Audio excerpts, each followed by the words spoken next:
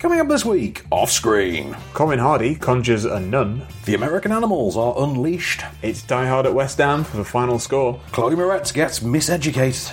There's a hurricane in the sky. Iggy Pop's praising nothing. Paul Conroy takes us under the wire. And Saoirse Ronan is a seagull. All those to come and more off-screen.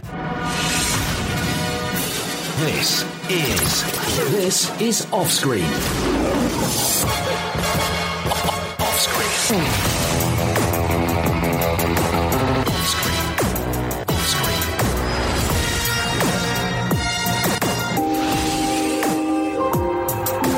With the latest film news and reviews, this is Off-Screen, the Movie Marker radio show and podcast.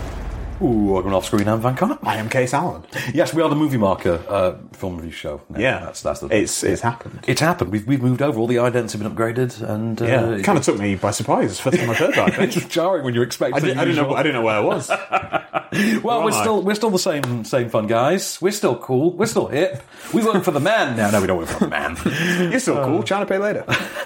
So, we've had a week off after our 150th episode. That was fun. Yeah, I really enjoyed that cake that we had. Yes, it was a cake in the shape of the Meg. Oh yes. Have you listened to the episode of How Did This Get Made? I have listened to the episode of How Did This Get Made, and it delivered on 45% yay and 55% oof. Do you know what I really loved about the idea of Adam Scott and Paul Scheer taking the mick out of Meg, though? Because they're in the Piranha film. They're both in Piranha 3D. Yeah. And just like, but the Meg is a way better movie than Piranha 3D. Oh, yeah, I think they're aware of it. Yeah, I know. It's like, but when they rag on it, you're like, oh, this is pot and kettle now, guys. Come on. Yeah. But they all liked it, though. Yeah, they're all fun, aren't they? Yeah. But, so, before we get to the news reviews, box office top 5, all the usual accoutrements, let's talk about what's been going on in the film world this week. And I think you were saying Captain Marvel's kind of the big discussion point for this week, isn't she? Yeah, because yesterday the new issue of Entertainment Weekly was released, or photos from it were released online, and on the cover, wouldn't you know, is Captain Marvel.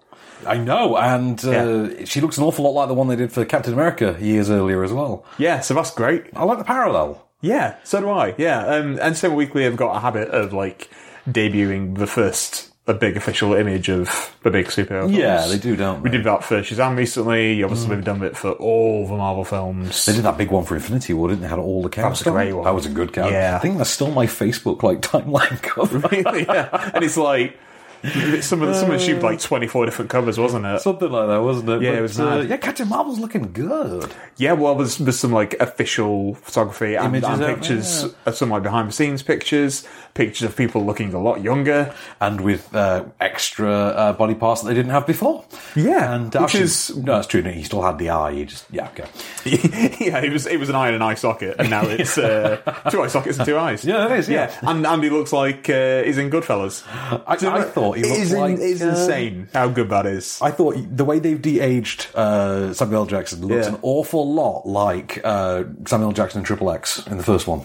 He looks exactly I think he looks younger. You think he looks younger? Maybe I have to go back. Yeah, maybe after I need to go back and watch Triple X. No one's ever said that, have they? I need to go back and watch that Rammstein opening. I need to go back and listen to Fry at the start of Triple X again. Don't even. I love the soundtrack to that movie. Well, we were all into new metal once. Yeah. Well, don't you remember that was the album that came with 2 discs, and one disc was rock and the other disc was hip hop.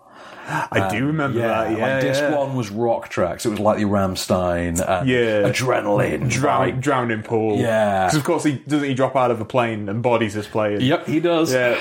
God, I love that song. It's so versatile as a song. Isn't it? Yeah. I think it was going to be in Phantom Thread for a while, and then Paul Thomas Anderson couldn't get it right. That is a version of Phantom Thread. I really want to see. If anyone's out there and wants to edit that for YouTube... Stanley Day-Lewis eating breakfast. Yeah, just to bodies at the floor. That'd be amazing.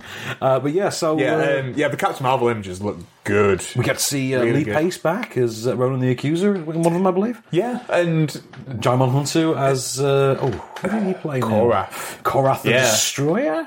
Yes, but in this he's just Korath, a guy. He's not earned his Destroyer rank yet. No, because it looks like he's in a team with Captain Marvel. So they're part of a team called Star Force.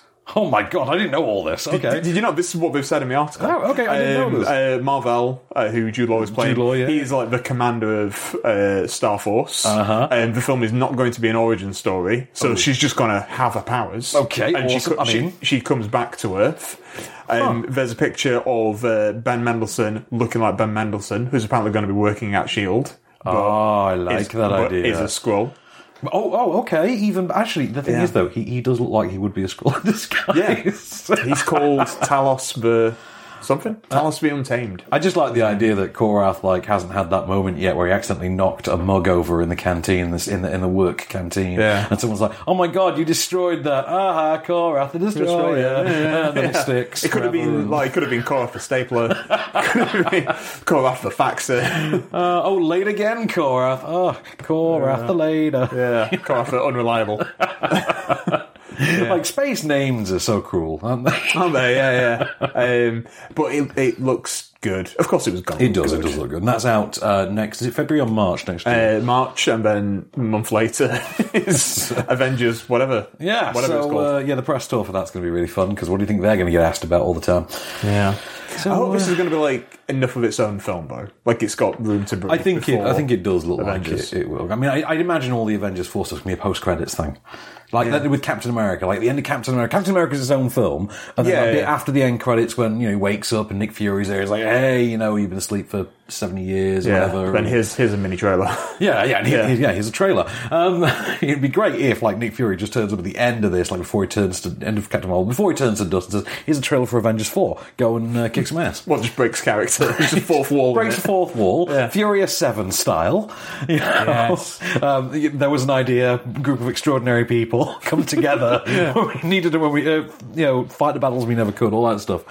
But anyway, we need to talk about a film. We'll plug the podcast real quick, because extended podcast edition comes with our moment of Cage at the very end, because we had no way of signing it off otherwise. Peace out, just didn't work. Yeah.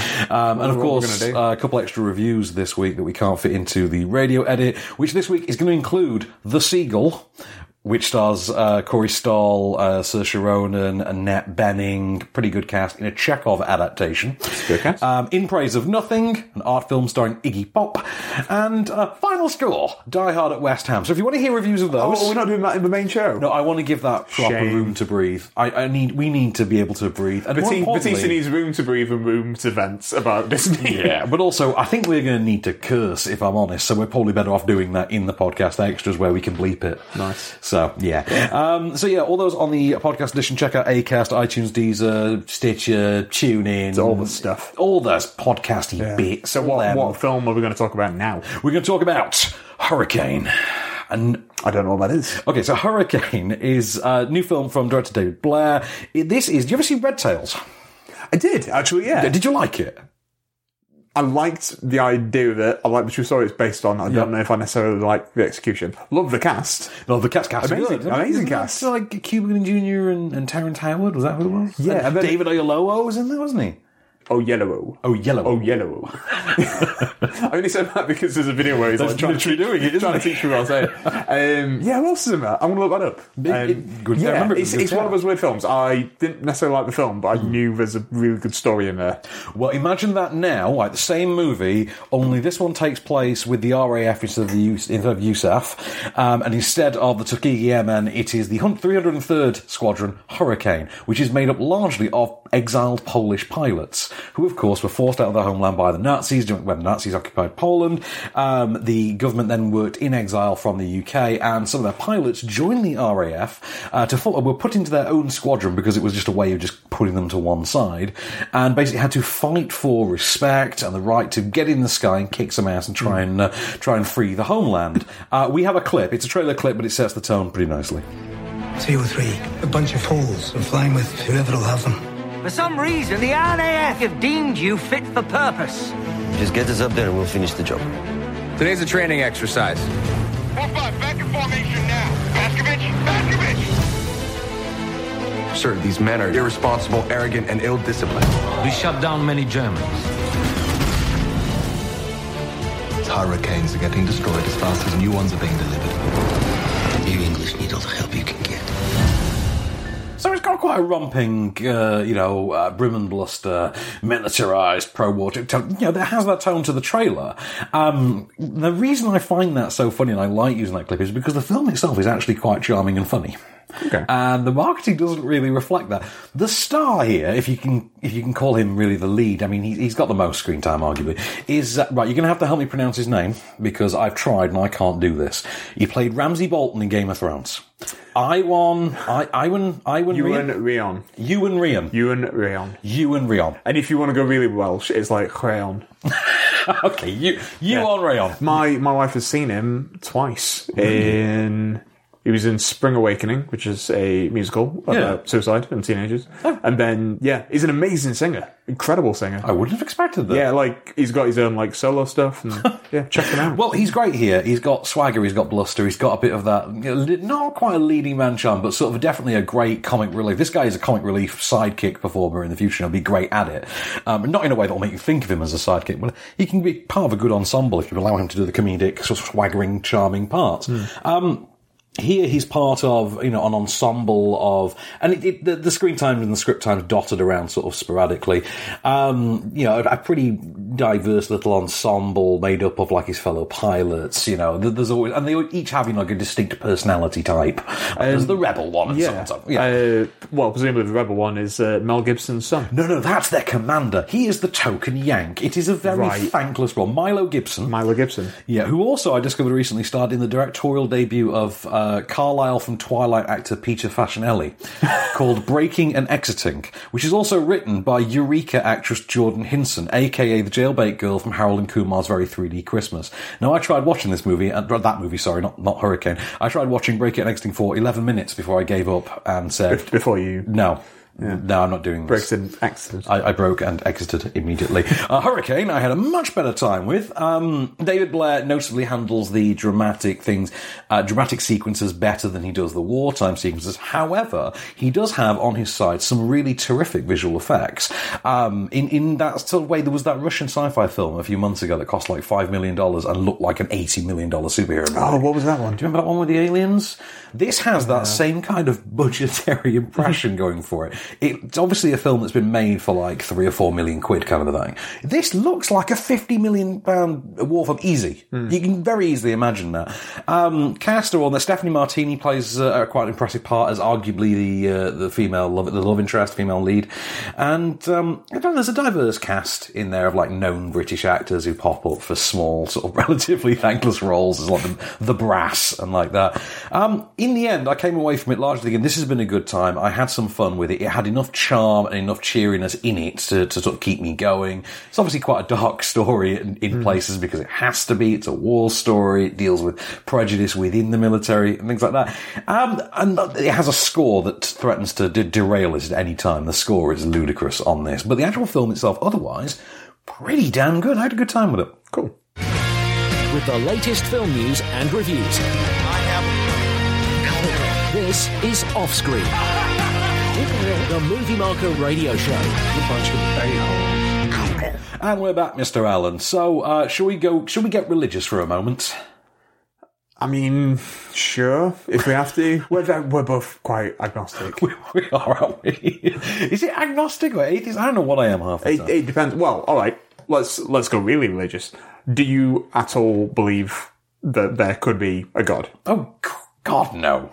You, my friend, are an atheist. Yeah, okay, there we are. Yeah. No. Whereas I am a little bit more just ambivalent. If there happens to be a God when I die, I'll be like, I'm more... F me, right? I'll be like that at the end. I'm more the I can't quite buy the idea of an omnipotent sky wizard. Anyway, different part of religion entirely we're going to talk about. We're going to talk about The Nun, which is the latest instalment of the Conjuring series, a series that now has more spin-offs than it actually does banner instalments. So there are actually more Conjuring spin-offs than there are Conjurings. We've had more spin-offs than your mum. Exactly. Yeah, thanks for that. So this latest one is directed by Corin Hardy, who brought us The Hallows. The Hallows?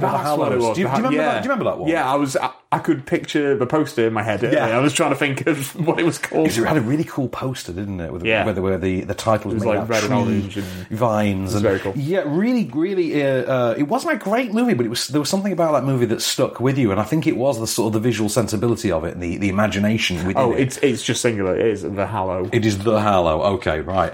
He has joined the Conjuring series now for this latest spin-off, which explores the background of the nun figure from The Conjuring 2, who I think in Conjuring 2 we were led to believe had some sort of connection to Vera Farmiga's character, and now we're going to get the movie explaining that.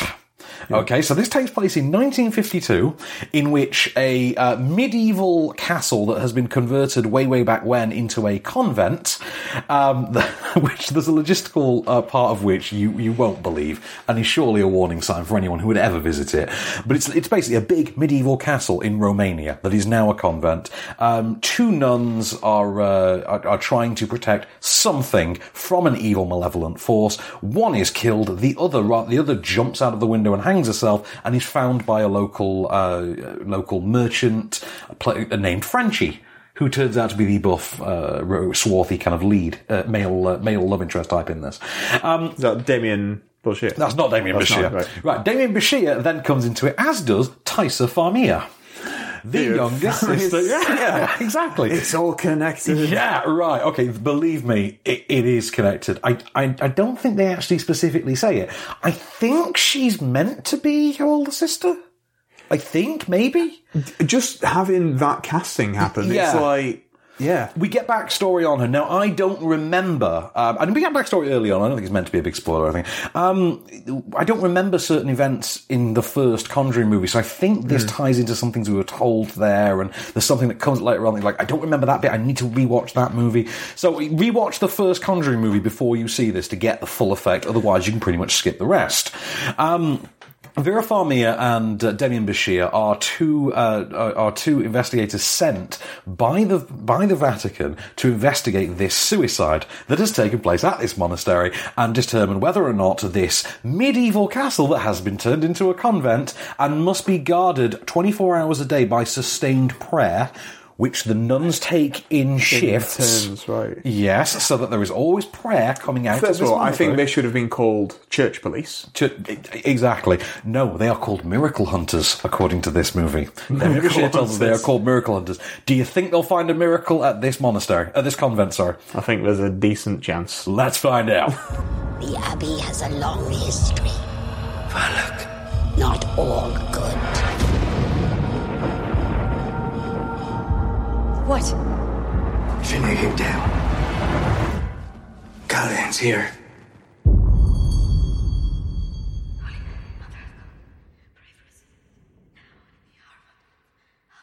I mean, the first thing that really struck me with this, I mean, especially considering, like we say, there's more spin-offs than there are Conjuring movies now, is, first of all, this is really trigger-happy with the idea of, let's just casually toss out a few spin-off pictures, shall we?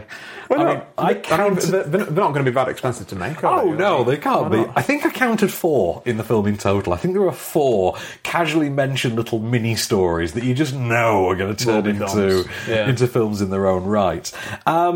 I mean, the second thing that struck me actually was when it started, the Warner Brothers logo came up. I kept expecting it to flip round 180 degrees and be like, the Conjureverse, or something like that. Like the Dark Universe thing. I think we should have just done that to annoy Universal, just have it say Dark Universe and then have it rotate again and say something else. Well, like it skids, reverses, and then comes back again. With it says Dark Universe, and then it was like, nah, mate, this is how you actually put a universe together. Yeah, exactly. Well, that was it, because they did this stealthily. We now have a fully fledged horror cinematic universe. Yeah, they've kind of done it backhandedly, haven't they? It's been done on the quiet. No no fanfare. No one stepped out and said, this is what we're going to do for the next 20 years. I think it's the way to do it. I mean, in a way, it's kind of what the MCU did to begin with. Yeah, really, true. Yeah. Well, the first 2, I suppose, were conceived. That's it, yeah.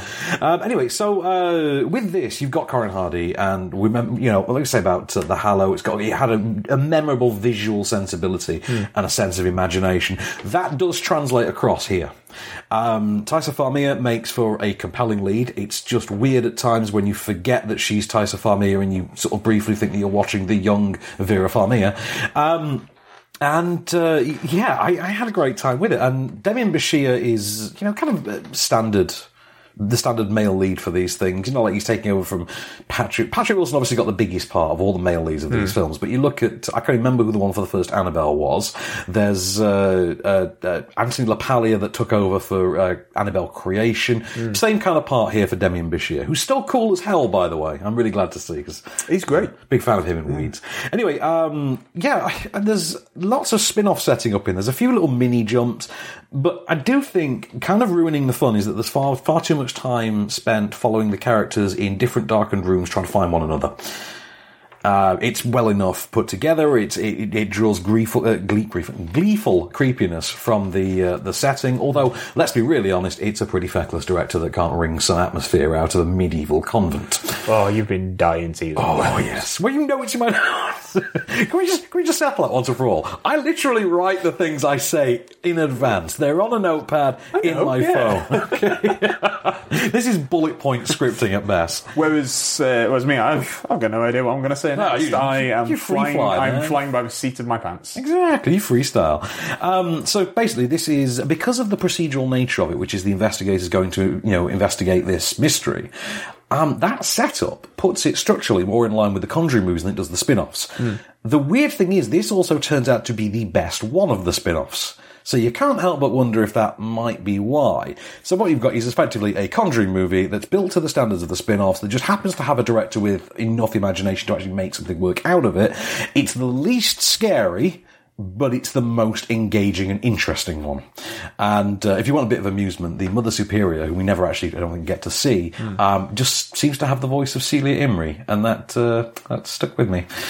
Is it her? It's not actually her, but it just sounds an awful lot like Celia Imrie. But so The Nun, if you're a fan of this series, you're going to love this. If you weren't a fan of the series, then you're going to think exactly the same of this, so stay away. Yeah. I don't know anyone that is a massive... Well, is just a fan.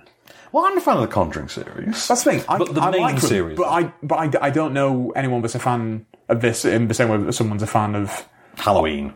Yeah, that's exactly what I was going to say. And I was like, obviously Halloween is Halloween. It's difficult to even find something... Or like a Friday the 13th fan. And yeah, I know what you mean, where that is their horror franchise.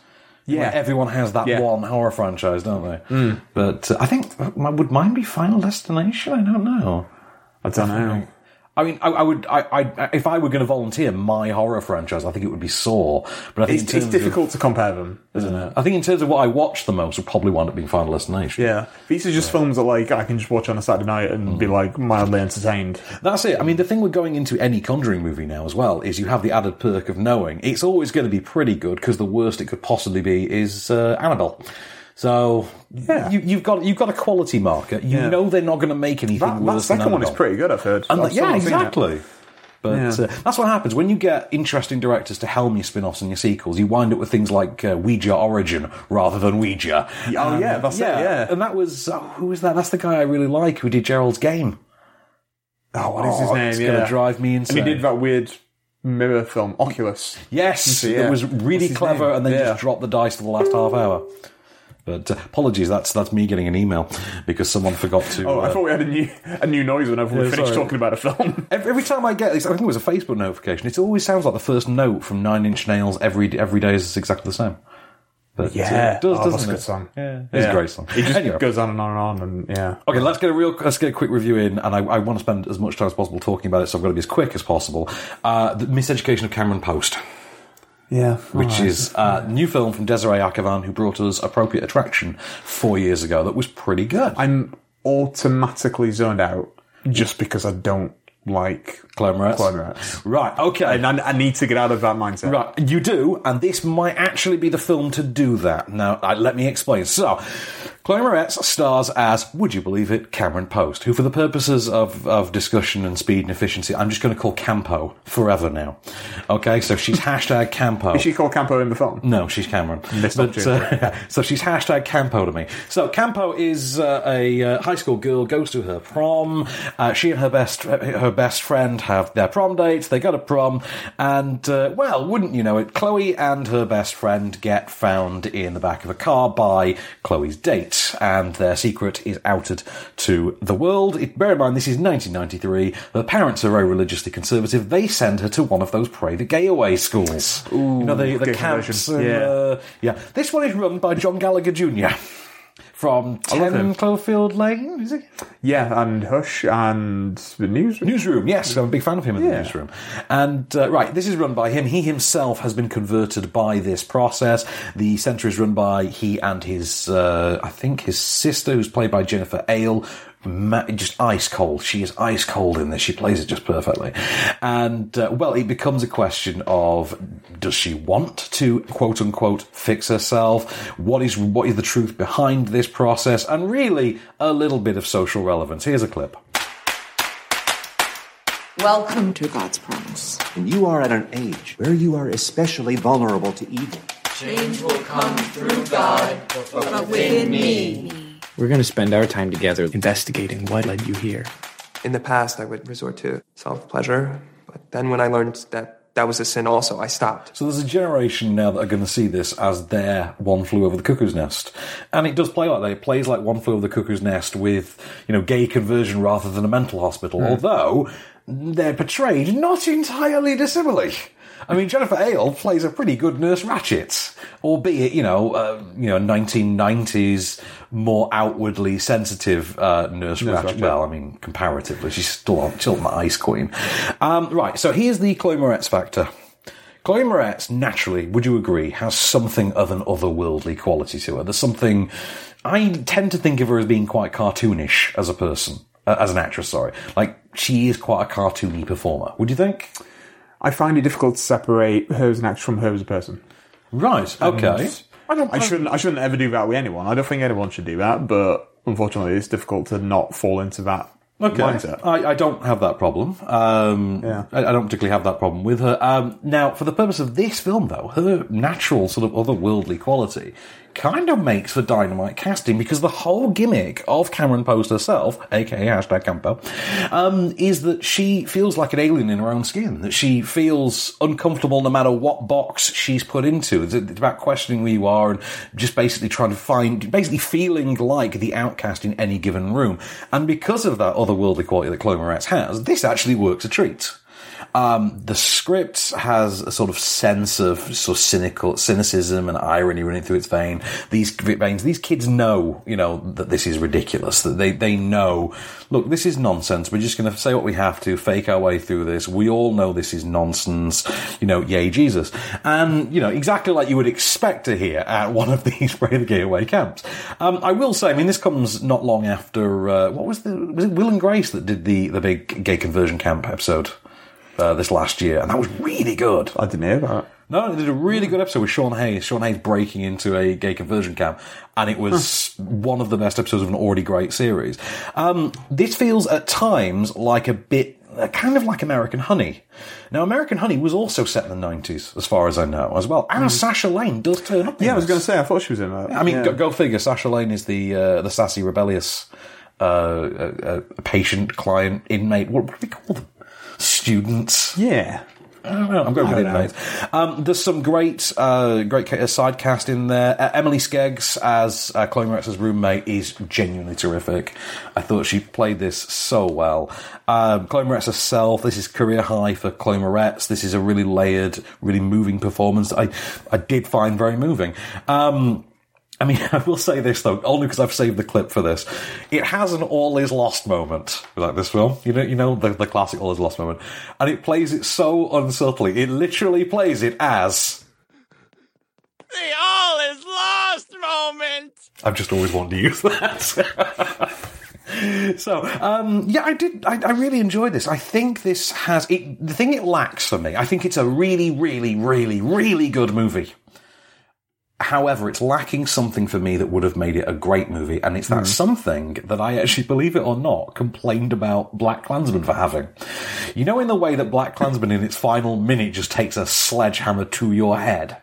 Yeah. This kind of... It's just like, Spike Lee. Yeah, this kind of could have done with that in a sense. There are moments in which they reference, sort of very today, contemporarily ridiculed concepts like safe space and recognize your truth and stuff like that. It mentions things like that in a very specific way that leads you to believe, oh, they're going to try and reconcile this with, where we are today. They're going to say, okay, look, we're going to use the past to tell you about the today. It doesn't quite do that.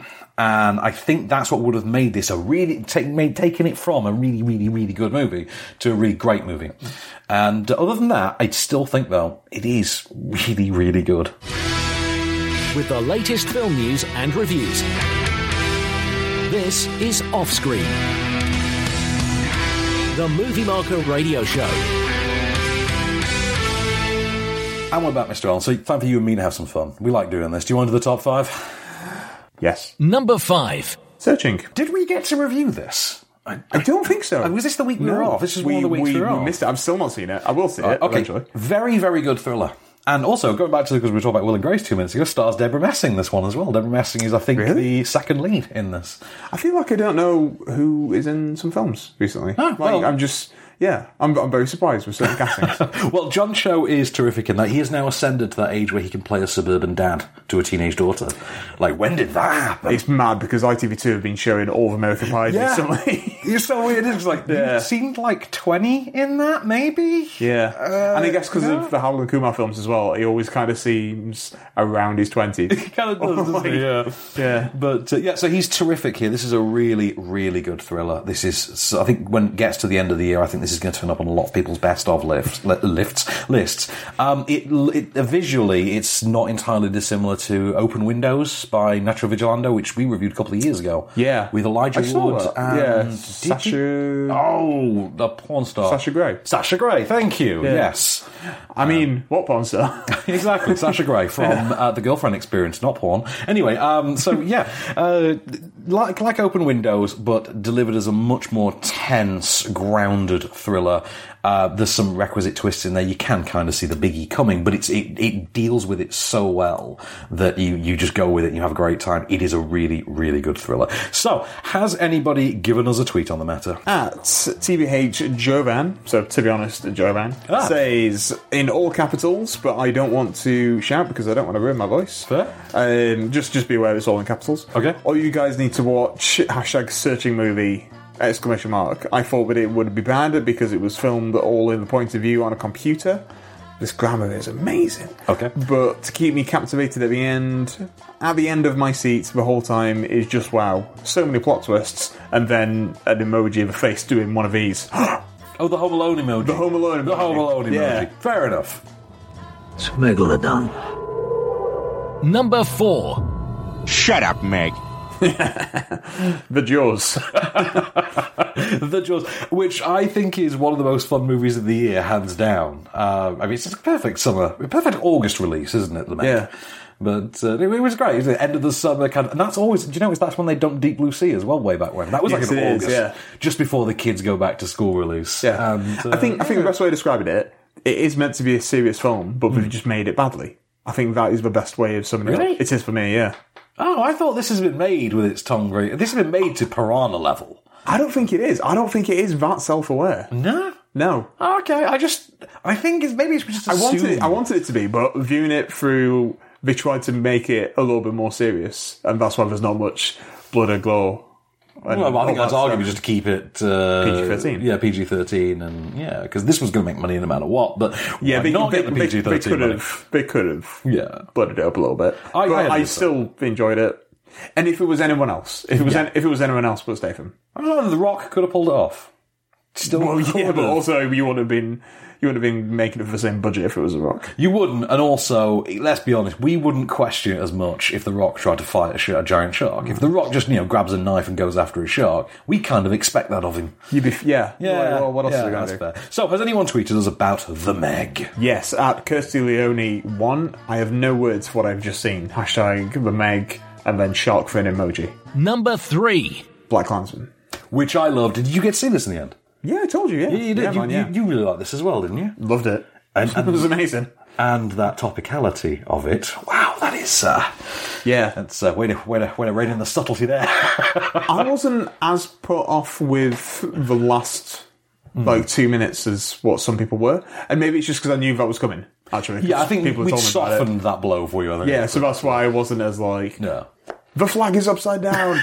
Black is white. Up is down. Yeah, I was just... Yeah. And then, everything before that... Well, he was so tense at one point. How good is John David Washington? Incredible. He's so good. I can't wait to see him... I'm such a fan of his. I can't wait to see him be Jon Stewart. for the DC. Oh god, that would be good casting. It'd be an amazing casting, great casting. Surely, he's age-wise, he's a perfect age, because that means he could do a franchise for 20 years. Exactly. And come on, and he's got something else giving him some fire. So now he needs a franchise like that. Yeah, it'd of course, be absolutely, it'd be ideal. You just know, because Universal released Black Klansman, Universal, quickly, which black superheroes do we own?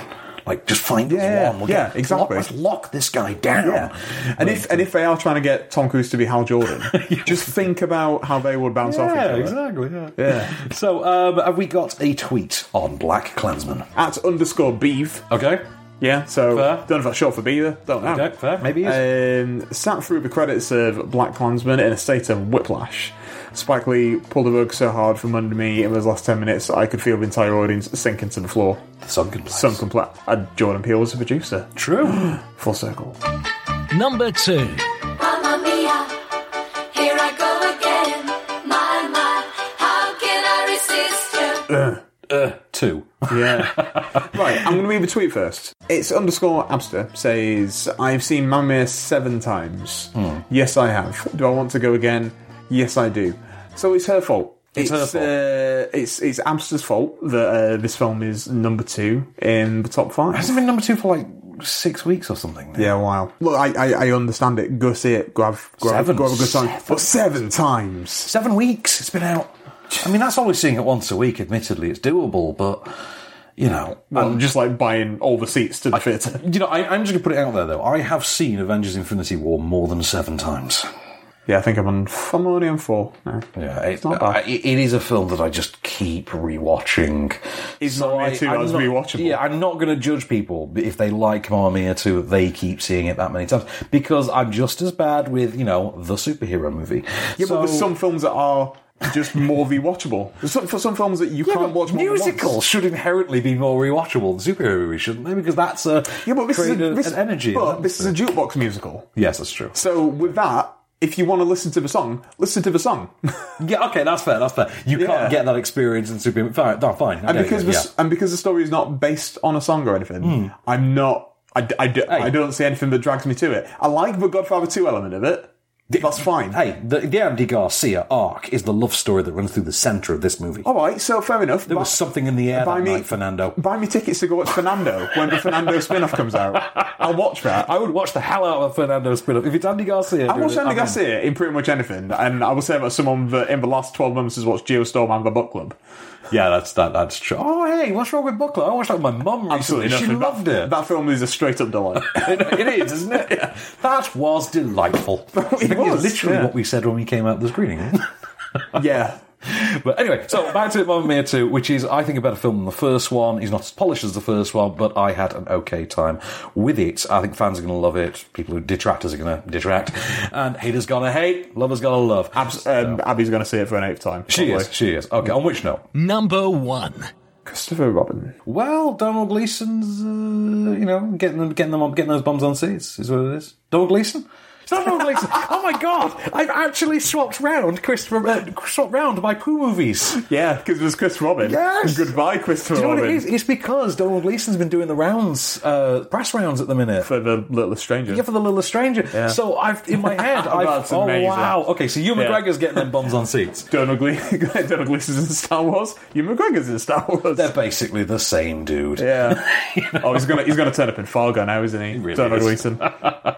If that happens, you owe me a Coke. I do. If he's in season 4, I think I've kind of said all I can really on Christopher Robin, which is to say that it is basically the combination of Hook and Paddington. Yeah. And that's exactly as enjoyable as you would think it is, exactly as moving as you would think it would be, which is not as much as Paddington, but slightly more than Hook. And, good time for all. Do we have a tweet?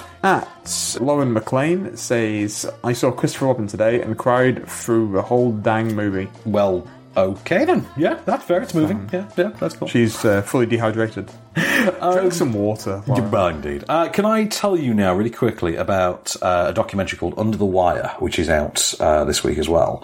This is directed by Chris Martin. Not that Chris Martin.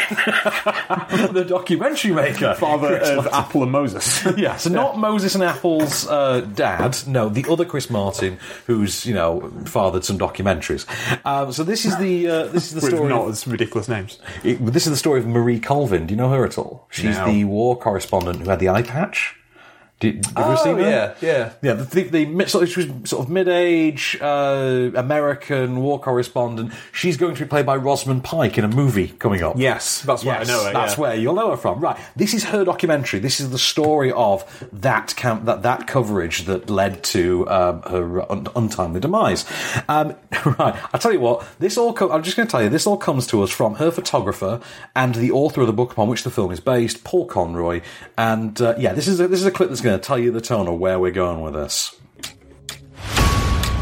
She was a complete and utter one-off. One of the greatest war correspondents of her generation. It's about people. We're basically in the middle of a firefight. They phone me up every week on, is everything okay? We'd covered the Arab Spring. It was in full flight. The city of Homs is the next. We had one option. We decided to go in illegally. As you do. So, they actually take us through this. So this is, narrated to us in interview segments, and then there are stages that incorporate actual footage that was, captured of the journey along the way, because obviously, they are there to document everything. So there's a lot of coverage. And this will take you through the emotional ringer. This is straight up harrowing, son. This really is. There is a point. There's a point in this movie where in the course of 5 minutes we meet Dr. Mohammed, who is a doctor working in this, it's called a war zone, but Paul Conroy himself says at one point, that's not war at all, that's slaughter that's going on over there. And it's just, a team of soldiers just turning up and with rifles and just gunning down scores of people. And then being brought into this makeshift hospital that has no facilities whatsoever and basically having one man single-handedly trying to save everybody's life. That is Dr. Mohammed. You might know him from YouTube videos in which he implores us to intervene on behalf of the Syrian people. This is, as I say, straight up harrowing. It's a fantastically captured story. The feel of it, the emotion involved, the tension, the danger, the despair, the absolute dread for what could possibly come next. You feel absolutely everything in this. And within minutes, Marie Colvin was clearly one of the greatest badasses who ever lived, and is matched probably only by Paul Conroy, who might be the rawest man you've ever seen. He just sits there and tells you some absolutely mortifying things, and he's aware of it, and he just wants to get this story out there as much as possible. It's worth noting this is the story of what happened after her death as well, and basically how he took the campaign, how he took their work and their coverage over at that point, because as he put it, he owed her. And it's a really moving, really emotional story, but it is a hard watch. It's a hard watch in the best way. Yeah. It's a really, really effective piece, and it's something I actually will watch again. With the latest film news and reviews, this is Offscreen, the Movie Marker radio show. Back for one last ride, Mr. Allen. So, what we've got to cover. Should we talk some film news? We've talked none this week. We can, if there was anything to really talk about. I've got one, because you just reminded me, because one of our tweeters was named McLean. Oh, yeah. And that's going to be what that film's called if it ever gets made. Yeah, that's what Die Hard 6 is going to be. Oh, apparently it is getting made. There's a slot for the filming and everything. It's got a release date, a filming slot. Len Wiseman. Len not so Wiseman. Yeah, well, that's the thing. If Len Wiseman would actually learn to turn things down occasionally, this may actually not happen. But no, because, I'm just putting it out there that the only returning director ever in the Die Hard franchise was John McTiernan, and that was for the best. Len Wiseman is no John McTiernan. And I don't necessarily hate 4.0. I don't hate 4.0. It's alright, but I would rather not. I just think the script sucks. But yeah, I don't care about John McTiernan's past. Just get him back. It's okay. Yeah, that's it. John McTiernan should direct the final Die Hard. Yeah. And that final Die Hard, of course, has now been revealed to be called McLean. They said that it is going to be the last one. Oh, no, I think the idea was they said a while ago that they were making the last one. They have also said, though, that they're making a 6 and 7. So, we'll believe it. Last one until we see how well this does.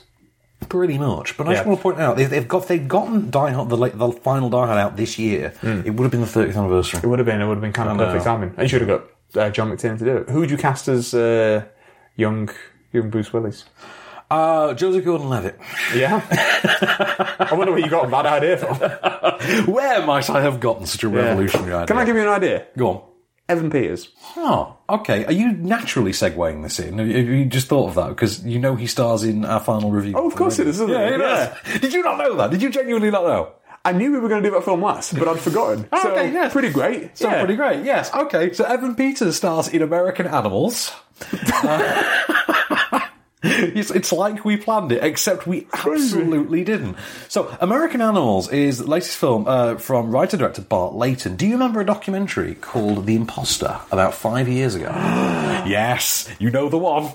Yeah. Oh, I love that film. Me and my wife literally quote that film on a monthly basis. Really? Yeah, because there's a detective in that film, and he talks about using Adobe Photoshop.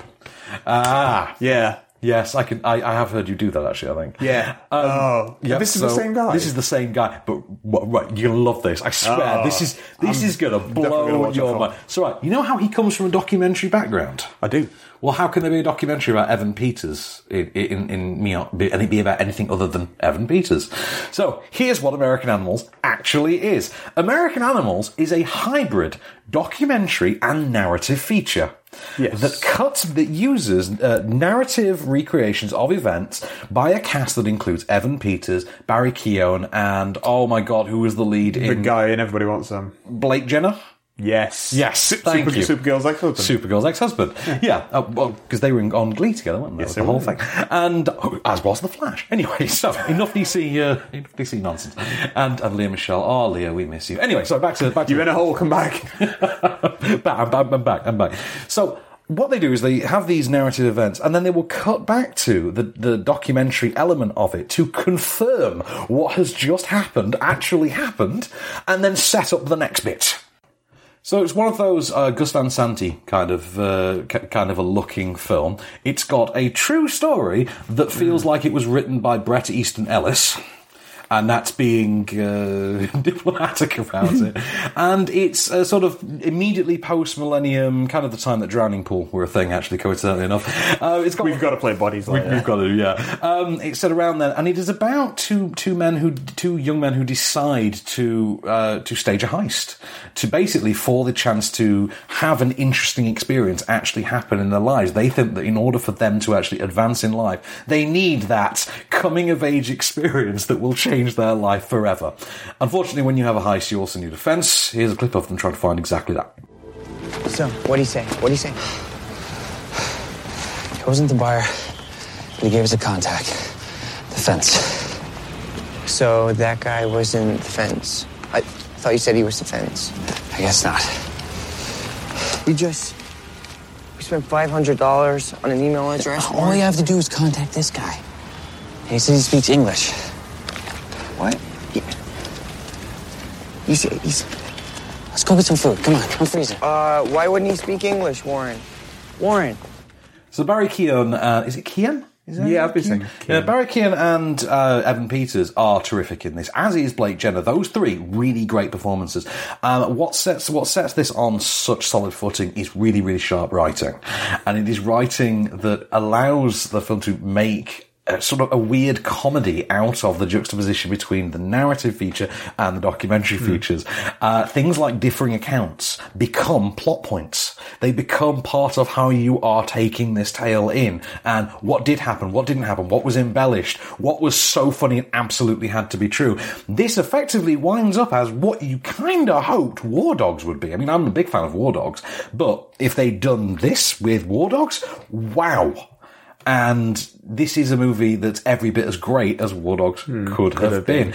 It has that feel of a Gus Van Sant adaptation of a Bret Easton Ellis film, except it's all true. The writing is sharp and funny, and it's layered in such a way as to make the boys themselves, unflinchingly sort of likeable and investable. And even though they're doing horrible things, you go along for that ride and you want them to succeed. I mean, the film kind of bookends itself in the documentary sense with kind of where this is going to end up, because documentaries kind of tend to do.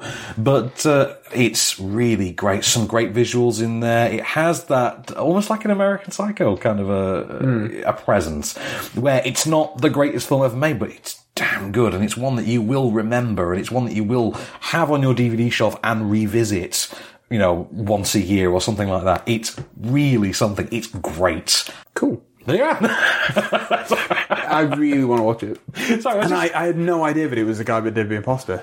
No, I didn't. Which is amazing. Yeah. He's actually he's on the shortlist to direct James Bond. Is as he? well, yeah. So that's some additional news. Now that I would be intrigued to see, because aren't they? They're floating Jan de Mange around here, aren't they? Yeah, which I'm still down with because I like Jan de Mange. Fair enough. Who else? The lady that is supposed to be doing the next Star Trek as well. Oh, S.J. Clarkson. Yeah. Yeah, she's from, Spooks and things, I think, isn't she? She's a British TV director. Yeah. But, I'm going to give American Animals Film of the Week. Hey! And yeah, it absolutely deserves Film of the Week. I think it's just terrific. I can't wait to watch it again. Cool. Genuinely. I will be watching it this weekend after I have... what we're doing this weekend? You're doing a big wedding. I'm doing a gig. Yeah, I'm gigging a wedding. So after I do that, yeah. Huge. Yeah. But when you've seen American Animals, please text me straight after. I want to hear you go. I want to hear your mind blow over this. I thought it was great. Yes. And I really am great. excited to watch it. You should be. So next week, what have we got next week? Stuff. Oh well, I mean, I'm not hearing great things about this one, but King of Thieves is out next week. It's really funny. I had no idea what the film was about. I was just going to go watch it because it's a bunch of old men robbing a bank. Yeah. And then my wife was like, "Do you not know about Hatton Gardens?" I was like, "No, I'm from Sheffield. I don't." National news for a couple of days. Yeah, I didn't know anything about it. Oh, okay, fair enough. I must have just been asleep for a few days. That's fine. We also have the remake of Superfly next week. Is that really next week? That's really next week. That's out. Reinventing Marvin is next week. Michael Inside is next week. The Rider is next week. Matang Maya MIA next week. Lucky, the final appearance of Harry Dean Stanton next week as well. Yeah, that trailer looks great. Yeah, it does as well. And that's very sad that that's his final film. I really love Harry Dean Stanton. But he's the lead in it, so it's kind of a good... Yeah, it's nice for him to go out in a big role, isn't it? Yeah. Yeah. And last but certainly by no means least, one of my favourite filmmakers of all time is back in the game. Shane Black's here, baby. The Predator's up. Predator's up. Have you seen that new Predator trailer? I have. Oh my god. Oh my god, I'm in. And how good does This Is Us actor? Sterling K. Brown. How good? Amazing. That looks like a really fun, very Shane Black part, doesn't it? Yeah. When he's take the name. Take it back. He can be Jon Stewart. So we've got all those to come and more next week off screen. This has been a Candy Store production of the Movie Marker. I've been Van Connor. I've been Kate Allen. And we shall return. Just show me the way to get out of here, and I'll be on my way.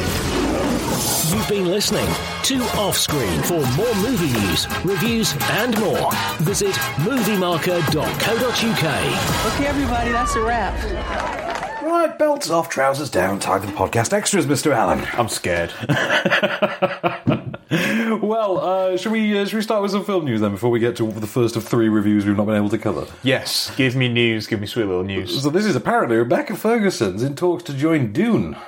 So that's interesting, because Denis Villeneuve, Rebecca Ferguson, that's a good pairing. They've not worked together before, have they? I don't think they have, but it's a good pair. I could see that working. I could I can totally see that. Fitting the aesthetic of a Denis Villeneuve movie. I wonder if she's going to do an opera singing like she didn't do in the British show.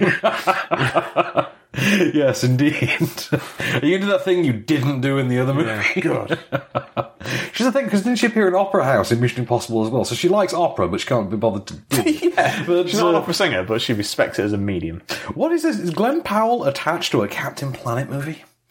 Because what did you not know this? No, what is it? Is this the Leonardo DiCaprio one? Yeah, you know Leonardo DiCaprio always wanted to produce a Captain Planet movie. Yeah. Well, this is no save him for an MCU film. Well, this is even more bizarre. Okay, so he's not playing Captain Planet, although he'd be a really really good Captain Planet. He'd be great. He'd be great, wouldn't he? No, he's co-writing it. Yeah, Glenn Powell is co-writing Captain Planet. So, for the love of God, someone cast Glenn Powell as Captain Planet. Yeah, cast himself in that film. I mean, you need, He'd be great. I'm just putting it out there as well. Tandy Newton for Gaia. Because Yeah, because if you must recast a role that so clearly was, Whoopi Goldberg, get Tandy Newton. Yeah. She's got that Mother Earth quality to her that she could play that so well. Look at her in Westworld. Yeah, you look at how she plays that in Westworld. Perfect, she could play Gaia like that. Yeah. Have you watched that Glenn Powell Netflix comedy about Set It Up? No, I have not. Is that his? Well, he's in it. He's the male lead. It's really worth checking out, actually. It's pretty No, I didn't know that at all. I will watch that now. Yeah. I've not watched... Definitely recommend it. What's the offensive one? Insatiable? Yeah, I've not watched that either. I watched To All the Boys I've Loved Before. I hear that's the greatest rom-com of all time. It's not. Is it not? I like it, but... people seem to have lost their minds over it. I don't know. I mean, to be fair, it's not going to live up to Crazy Rich Asians for me. Spoiler for next week. But, this is the other one. Timothy Dalton's going to be a DC villain. Yeah, I'm in. Yeah, only for telly, though. So. But he's going to be the chief. Yeah. Which is great. There's that, isn't there? That's going to be great. And Tudyk has been the bad guy. Oh, is he? Yeah. Alan Tudyk. Oh, okay. So the villain of a series about villains. Two dicks, yeah. Yeah, okay, fair enough. Okay, so let's talk then really quickly about Seagull, which is a new film from Michael Mayer, who made, do you remember, A Home at the End of the World?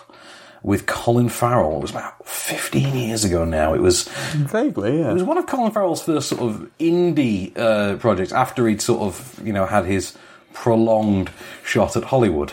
There was 4 or 5 movies, 4 or 5 big movies. I am Alexander the Great, I am. Yeah. I know I'm older than the chick playing my mum, but it doesn't matter. God, that movie. What was Oliver Stone thinking? Nothing about that worked. He was Oliver Stoned. Yeah, he clearly was. Okay, so The Seagull, which is an adaptation of the story by Anton Chekhov, of the Chekhov play, which is restaged here in a more contemporary English language tone.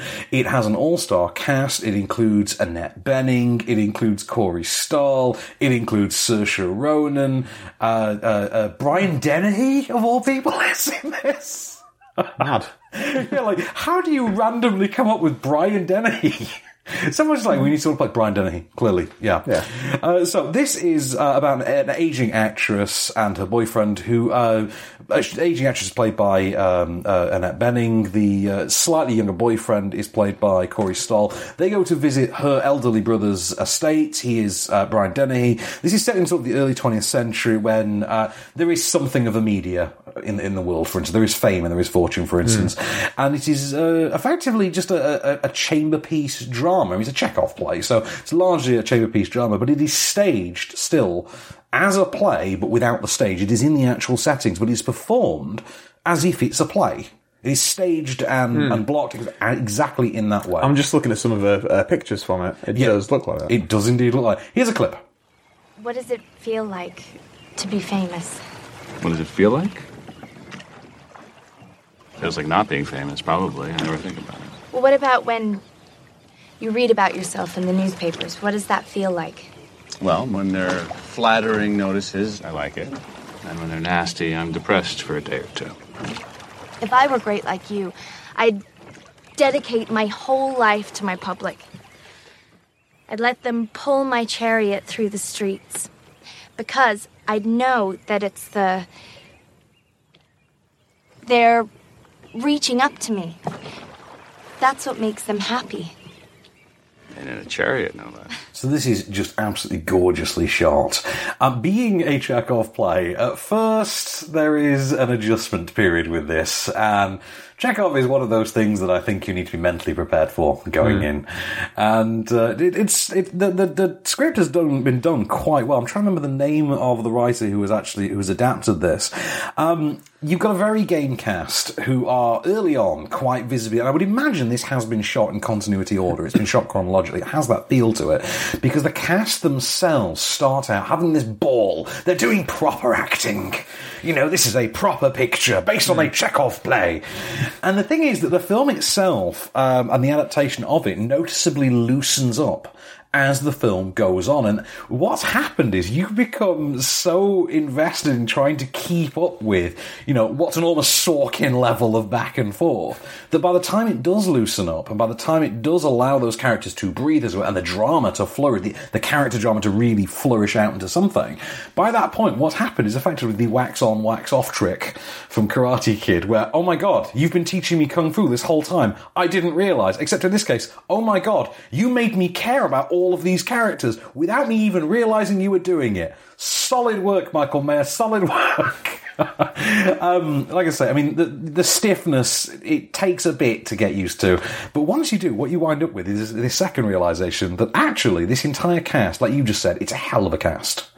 And once they're given that time flush, you realise that they've actually been playing to type this whole time in a manner so brazen you've not seen it since The Meg. Everybody is there to play their stock type, but the film is structured in such a way that it kind of masks that from you until that wax on, wax off moment, and it does pick up that stride as it goes. It has that wonderful production design. There's a great sense of the space, great sense of the location of the ground. Matthew Lloyd, who was the cinematographer on this, was also cinematographer on first season of Daredevil and Power Rangers movie a couple of years ago as well, which did have a good look to it. Very coaxing visuals here, another fine job. I really enjoyed this. I didn't expect to in the slightest, and for the first half of the movie I didn't think I was gonna. But I really, really liked it. So that's the Seagull, check that out. But back to film news, I guess, isn't it? Yes. So what do we have? What do we have? There's nothing. Nothing's happened. Let's make something up. It's been a surprisingly quiet week in a strange way, isn't it? Isn't it? Yeah. There was something I wanted to ask you about, and that's House of Cards have confirmed how they're dealing with Kevin Spacey. He's dead. Yeah. No bones about it. No bones about it. Do you not remember, though, when they said they were going to make another series? My thing was, but when we ended the last series, he was in a prison cell. The next series is going to have what? They just cut back and he's he's hung himself into body double. Yeah. And it looks like something like that. And the body double is Crystal Plummer. There you go. Just Crystal Plummer swinging from the rafters of this White House prison cell. And that's how he wins an Emmy. Exactly. Yeah. That's exactly what happens. For Best Corpse. And he'll get that nomination for anyone seen the episode. And of course, that's exactly what will happen. If we sound it'll take 9 minutes to shoot. And of course, some people get paid for it, some people won't, and never social media. That's just what happens. Yeah. But they've been really brazen about it. Literally, here's a trailer with the gravestone of Kevin Spacey. I've not even seen the trailer yet. I've just said he's dead. He's just dead. They've not actually said how he died, I don't think. Did he get Frank Underwood will be playing a part of Kevin Spacey's career. Dead. Well, I don't know, because that's been something interesting in the news this last week, because this question about when is it and is it not all right to return to showbiz. Robin Wright was talking about it. Yes. About when is it okay, and Louis C.K. did a stand-up set recently. And people were not happy about that. No. People were definitely not happy about Louis' return.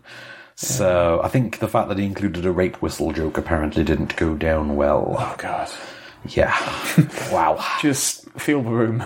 I mean, not literally feel the room, because you might get in trouble for that, but get a sense of your audience. Genuine question, right? Yeah. You tell me, do you or do you not think it would have been better, do you think it would be better or worse if Louis C.K. had gone on stage in the same manner he didn't tell anyone, and his entire set had actually been about him and what he did?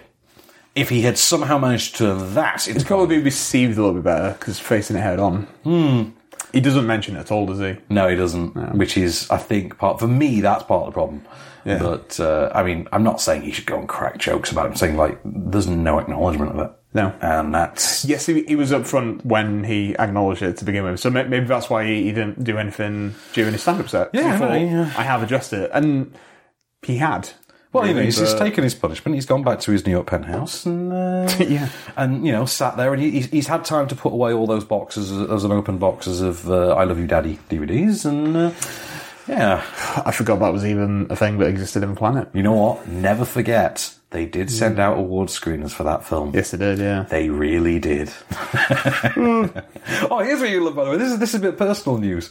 I am now on a list that grants me award screeners every year. Oh, that's exciting. So what, like, Oscar nights are yours? Yeah, so, come the Oscars, we're just going to have a stack of this to get through. Like, great, let's watch A Star Is Born again. So we'll probably be able to watch Star Is Born on Have you seen the first reviews for that? Some of them are great, some of them are really, really bad. Really? I've seen nothing but, like, crazy glowing ones. I say some of them. One in particular is a guy I know, Kevin Mayer for the Times.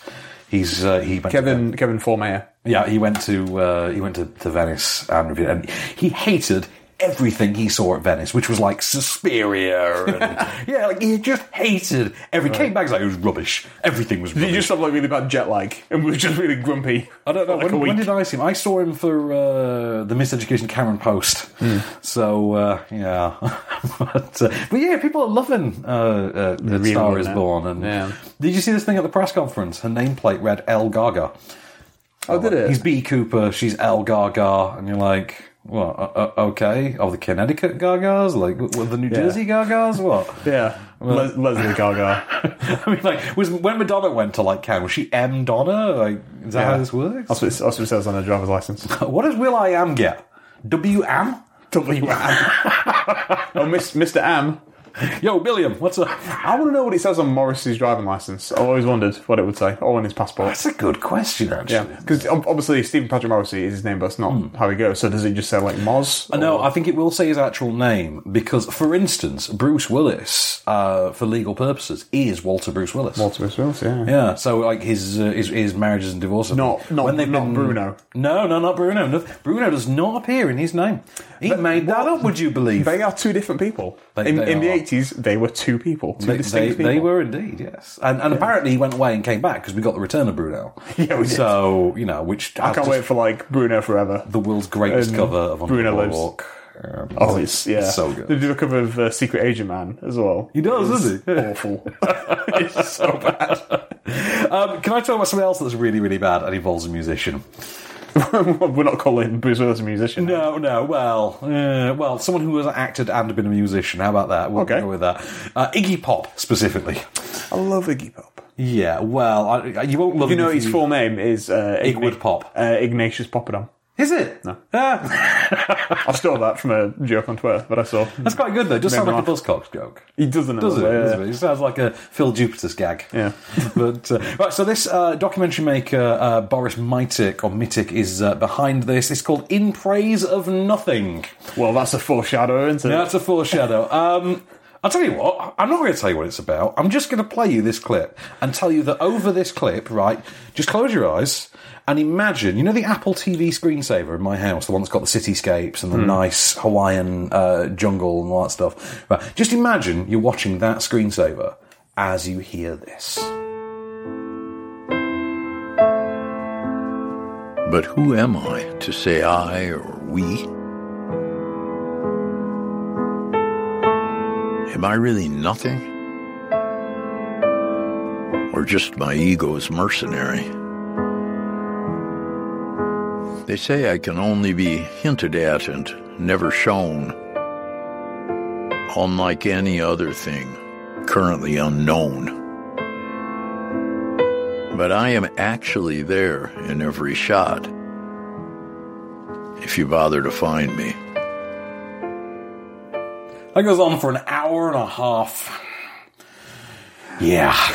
Right, so literally it is the Apple TV screensaver with what sounds like faux Leonard Cohen lyrics being read as poetry, only they're actually closer to the insane ramblings of Gary Busey than anything else. Would you say we did 90 boobless minutes? Yeah, 90 boobless minutes. Now, the actual explanation for this film is supposedly this is part of an initiative between cinematographers around the world who've all come together and contributed different visuals to this. And, yeah, very pretty. Lovely to look at. But, just to put this in context for you. So the first 5 minutes of this film, right, play like watching the Apple TV screensaver with nothing but the saxophone riff from Lethal Weapon being played ad nauseum for 5 minutes, right? Then it switches up and it starts up with the Iggy Pop, faux Leonard Cohen, ramblings of Gary Busey lyric poetry thing. And they play that over what looks like footage from exotic beer ads. Like, I keep expecting Cobra Beer to be brought up on screen at any point. And it really does a lot of that. And it just keeps switching between these different sort of setups of just randomised visuals. There doesn't seem to be much coherence to it. Whilst we listen to Iggy Pop and his rambling, you know, by all accounts, this is intended to be the story of nothing, as if nothing is a tangible concept. Right? Nothing has come to Earth for a weekend. And this is his experience of the human, his or their condition, experience of the human condition. It's bonkers that this actually exists. I mean, props for the fact that it actually exists, because I want to meet the guy that pitched this. But I had no earthly idea what the hell was going on at any given time. I mean, I literally wrote that as I sat down watching it, you know, the first 15 minutes. I have no earthly idea what the hell is going on. And by the end of it, I was still at, what the hell is this? In fact, the one thing it reminded me of, and we don't use this clip often enough. What the hell is this? For crying out loud, somebody throw a pie! That's what I thought of it. It is exactly that. It's a great clip. It never fails us, that clip, does it? No, this is, I would say, not something I think anyone's going to particularly draw much from. I'm sorry, it just wasn't for me. It just did nothing for me. It looked pretty sure, but, you know, I can't really just be made to sit and look at things that look pretty for 90 minutes. You know, that's... You know what I mean? Like, Terrence Malick tries that all the time, and it doesn't work. And he actually provides narratives. Sometimes, but crazy canted angles. Yeah, sometimes he does it slightly diagonally. Yeah. Sometimes you don't know why you're looking at Michael Fassbender like that. No, I don't either. So, back to some film news. Avengers is reshooting. Did you hear this? Hey, is it? That makes sense. Yeah, have a guess what they're adding to it. Captain Marvel. More Kanda. Because, you know, nobody knew that was going to be popular, it seems. Yeah. More... Don't edit this out. No, I'm just leaving that in. There's me dropping my phone. Van dropped his phone. I laughed.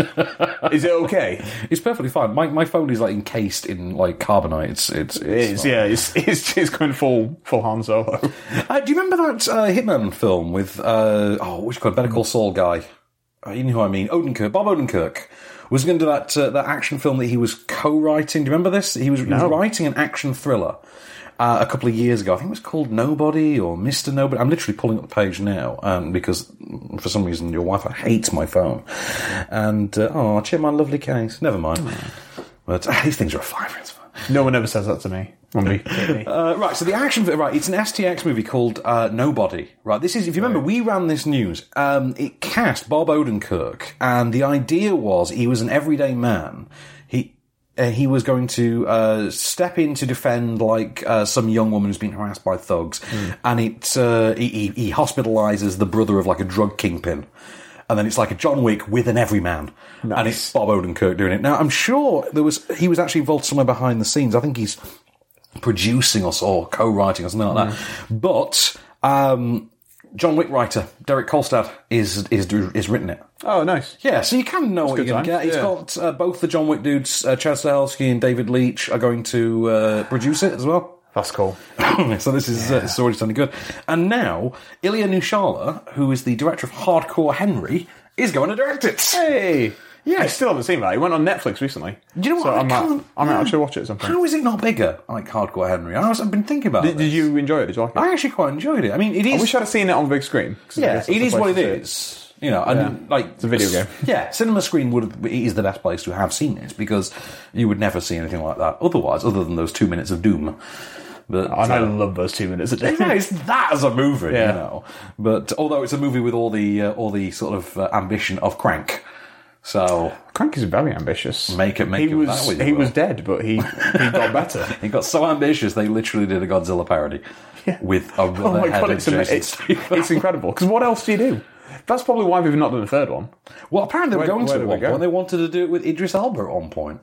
But I remember that being banded around a few years ago. What, in the lead? They wanted Idris Elba to lead Crank 3. Instead of Stave? Well, yeah, I don't know if the intention was they were going to leave him dead or something, but they did. It was after that second Ghost Rider movie that they did. The Crank guys made that second Ghost Rider. And then Idris Elba's in there. Yeah. And they started up talk of they wanted to do a third Crank. Or, no, you can't put the 3 in place of the A, can you?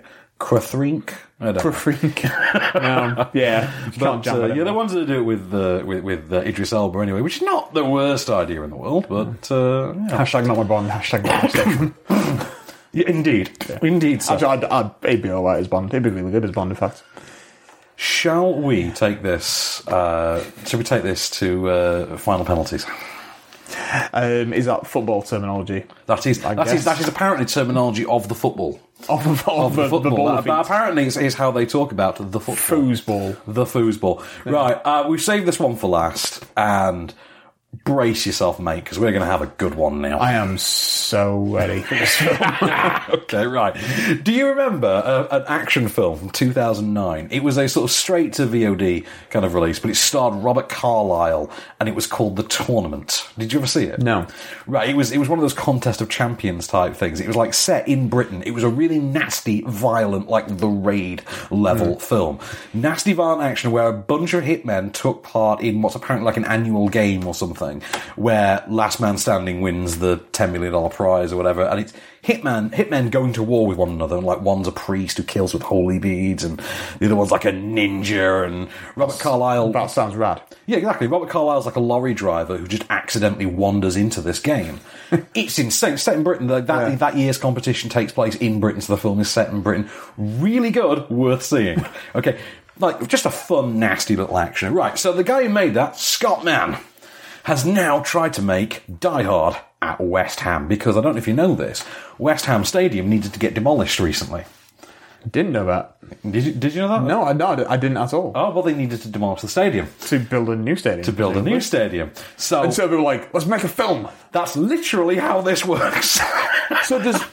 I don't care if you're spoiling it for everyone, me included. Oh no, the trailer has done this! So the stadium explodes at one point. No, this is the weird thing, the stadium does explode, but with a weird amount of CGI. Just explode it naturally. Despite the fact that you've got an actual stadium to blow up. Yeah, just film that. Film that! Yeah. But anyway, sorry to ruin the movie. So it's Die Hard at West Ham, and in the way that, the building isn't destroyed in Die Hard for anything, but there are obviously massive explosions coming. Same exact crack. So the idea here is, you get the exposition from Crimson Tide. Right, you know that bit at the beginning of Crimson Tide where you get CNN reporters telling you the news events for like 5 years? Yeah. Yeah, they do that here with the nation-state of Sokovia. Do you remember Sokovia? From Avengers? Yeah. Yeah. A made-up country for the Marvel-verse. And it's genuinely in this film? And it's genuinely in this film. The villains of this film are Sokovians. But that's not a country. It's not a country. I know. But doesn't the DC universe has one as well? Corto Maltese. Is it Corto Maltese? Corto Maltese. What is that from? They go to it in like Arrow and The Flash and places like that. Yeah, that's what I know.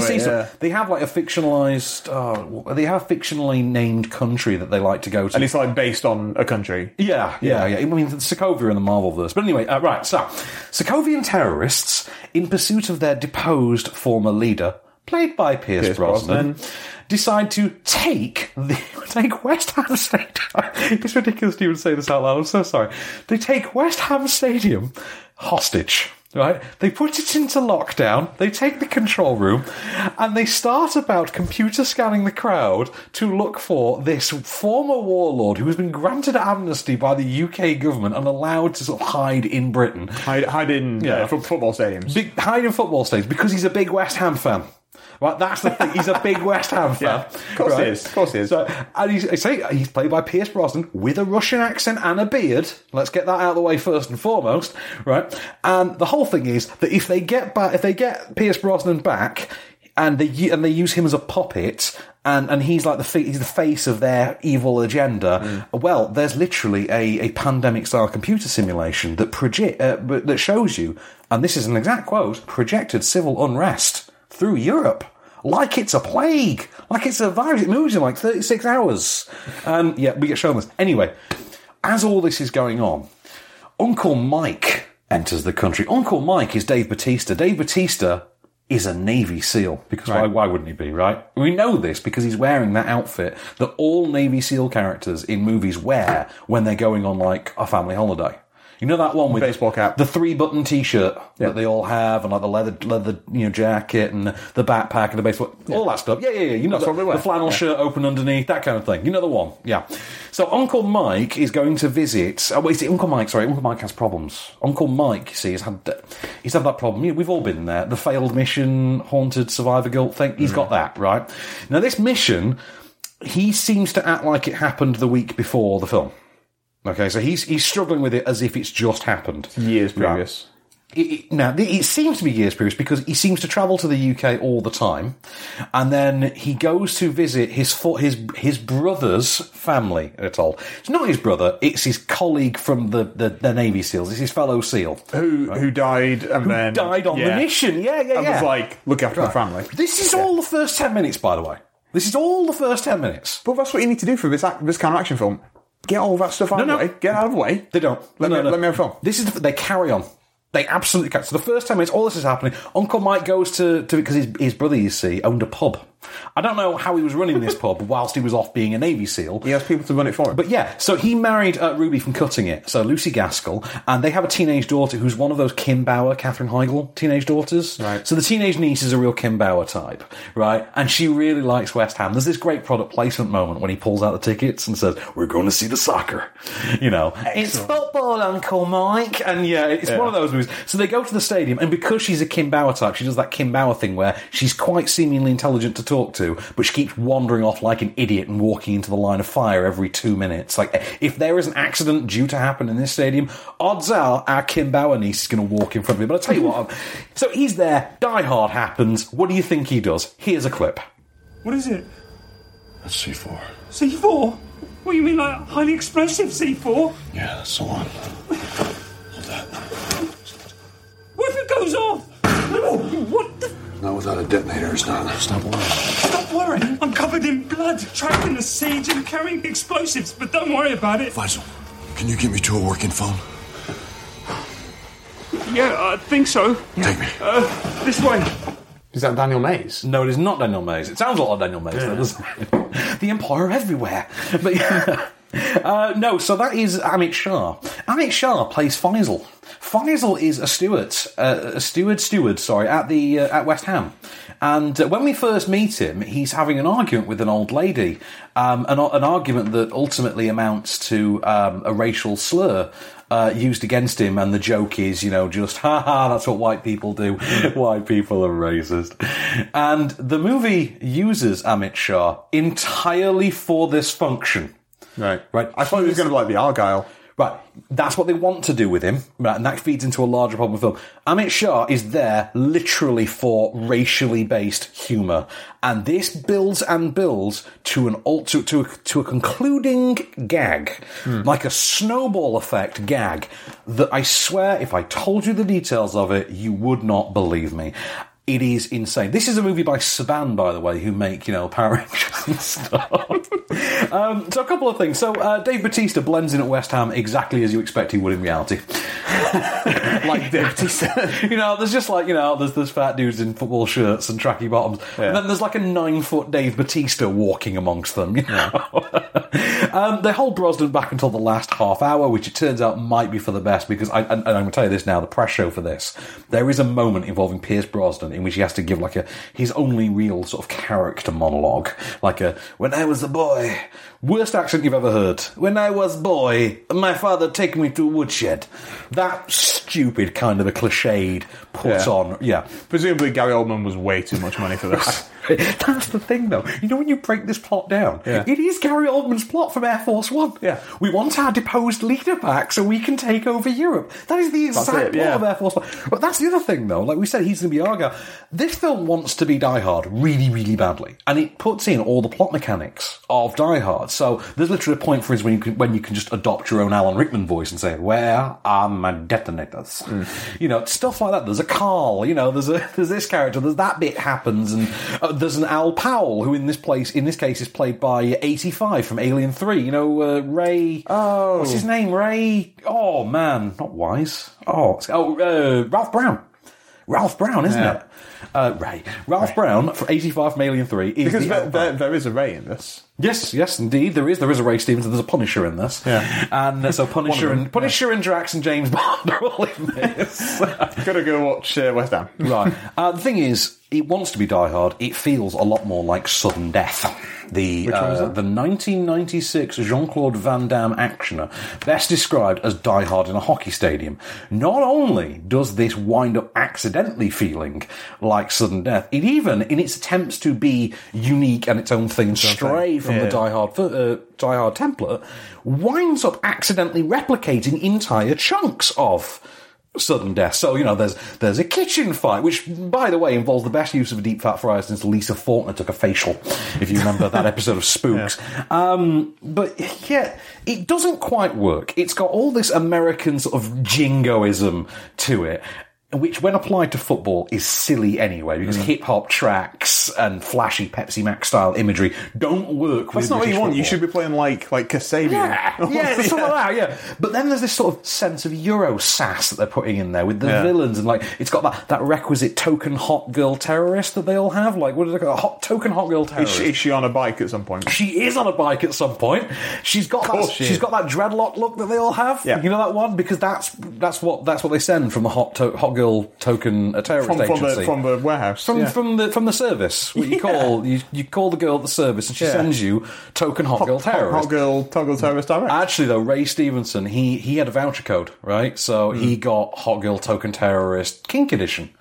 And they just dropped this in like halfway through for no reason, that, she likes to bite lips and she's a bit choky, A bit choky. She's, Kink Edition.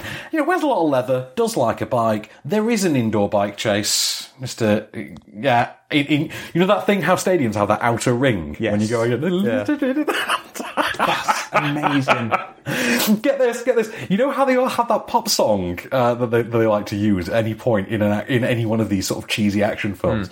The one for this one, Two Tribes by Frankie Goes to Hollywood. The movie not only opens it then reprises it for a chase sequence. And you can't stop laughing. So much of this is a movie that you just laugh at.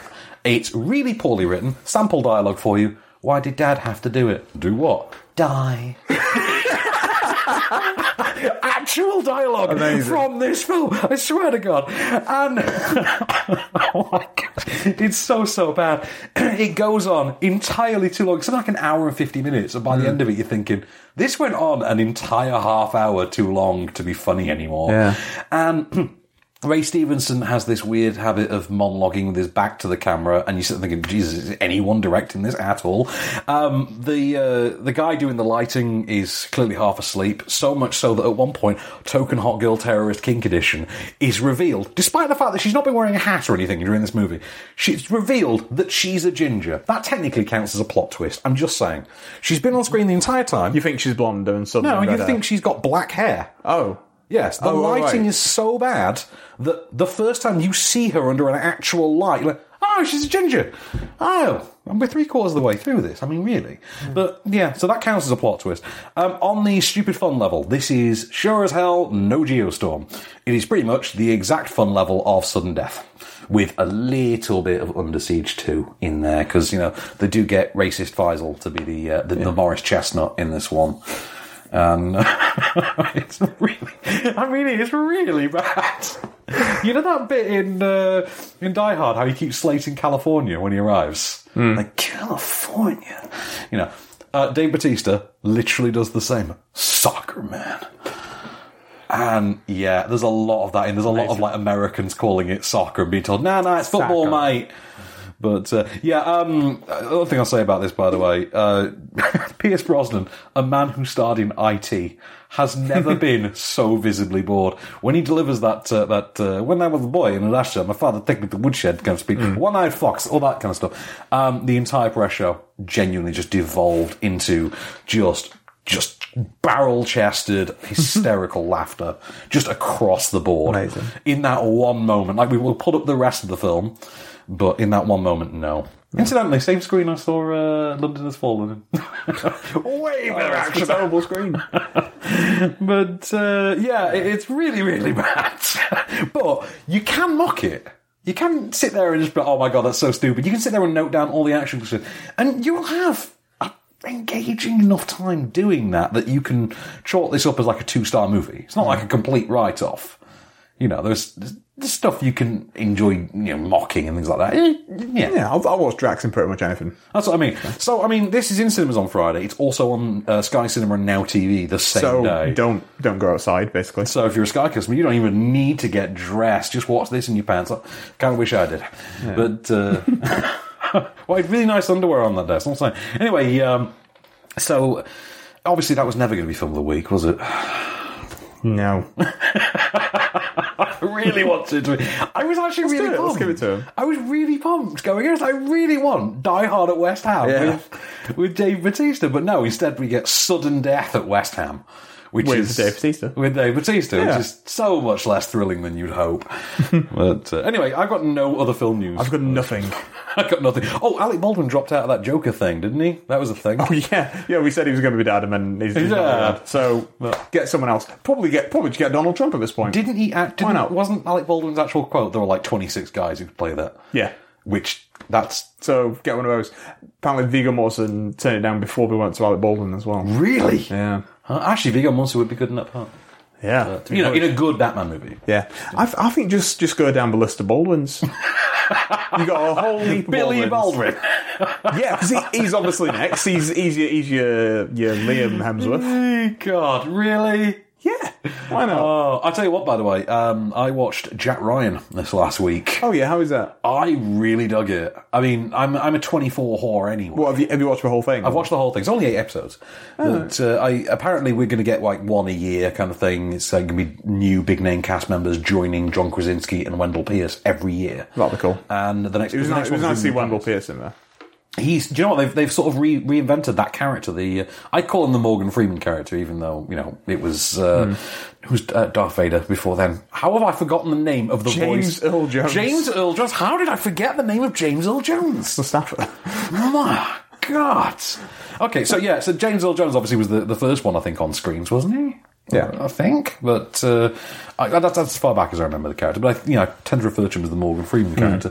But I like what they've done with that. Interesting sort of redynamic. They've made him Muslim as well. He's a practicing Muslim, which is an interesting sort of dynamic to add to it. And he's a much more of a hard ass than he's ever been depicted before as well. He's a lot more badass leader. There's something kind of weirdly Sterling K. Brown about him. But Wendell Pierce plays it to perfection anyway. I'm sure Sterling K. Brown could be the first black Jack Ryan when we get around to that. Yeah, that would be a good one for me. But I do like John Krasinski having this as like a franchise for him, though, because he's really good in it. I will watch it. I've got Amazon Prime, so I will... I just need like a day to just watch it. Yeah, I mean, absolutely. Check out Jack Ryan. I was really something. I had a lot of fun with it. What did I watch? I watched all of The Sinner. I've never seen any of that. That's really good, yeah. And again, that's only 8 episodes, so you could be spat out pretty easily. Oh. Yeah, and I've properly started watching season 2 of Luke Cage, and I'm really digging it. Oh, I loved season 2 of Luke Cage. Yeah, I've nearly finished it. Bushmaster. You always knew who I was going to ask. He's amazing. He's so good, isn't he? You knew who I was going to ask, right, who's the villain in that one. He's that guy is just, he plays that so terrifying. He's ace, yeah. I think that's what the first season was missing an antagonist like that. Yeah, because... I really like what they do with Black Mariah in this. Yeah, she is badass. Yeah. Misty Knight is incredible. Like, she's more badass than she's ever been. I know. Like, it's so good. It even makes me like Danny Rand.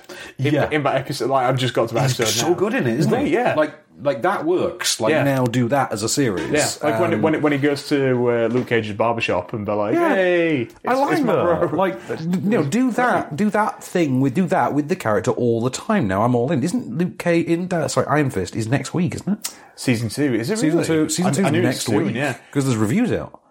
But what do the reviews say? That second trailer looks good. It does. The reviews seem to be going down the road of it still feels laboured, even though it's only 10 episodes instead of 13. Oh, that's good. It does seem to have rectified a few of the problems of the first series, though. But it does still feel quite laboured and not interesting. But I don't know. I liked Iron Fist a lot more than most people, anyway. So, yeah. I don't know. I'm done. I am as well. Shall we call it for this week? I think about that. On which note, here it is. Your moment of Cage. At least we know where the rest of the map is. What? You know where it is? Why didn't you tell me? Because obviously you have a tendency to overreact!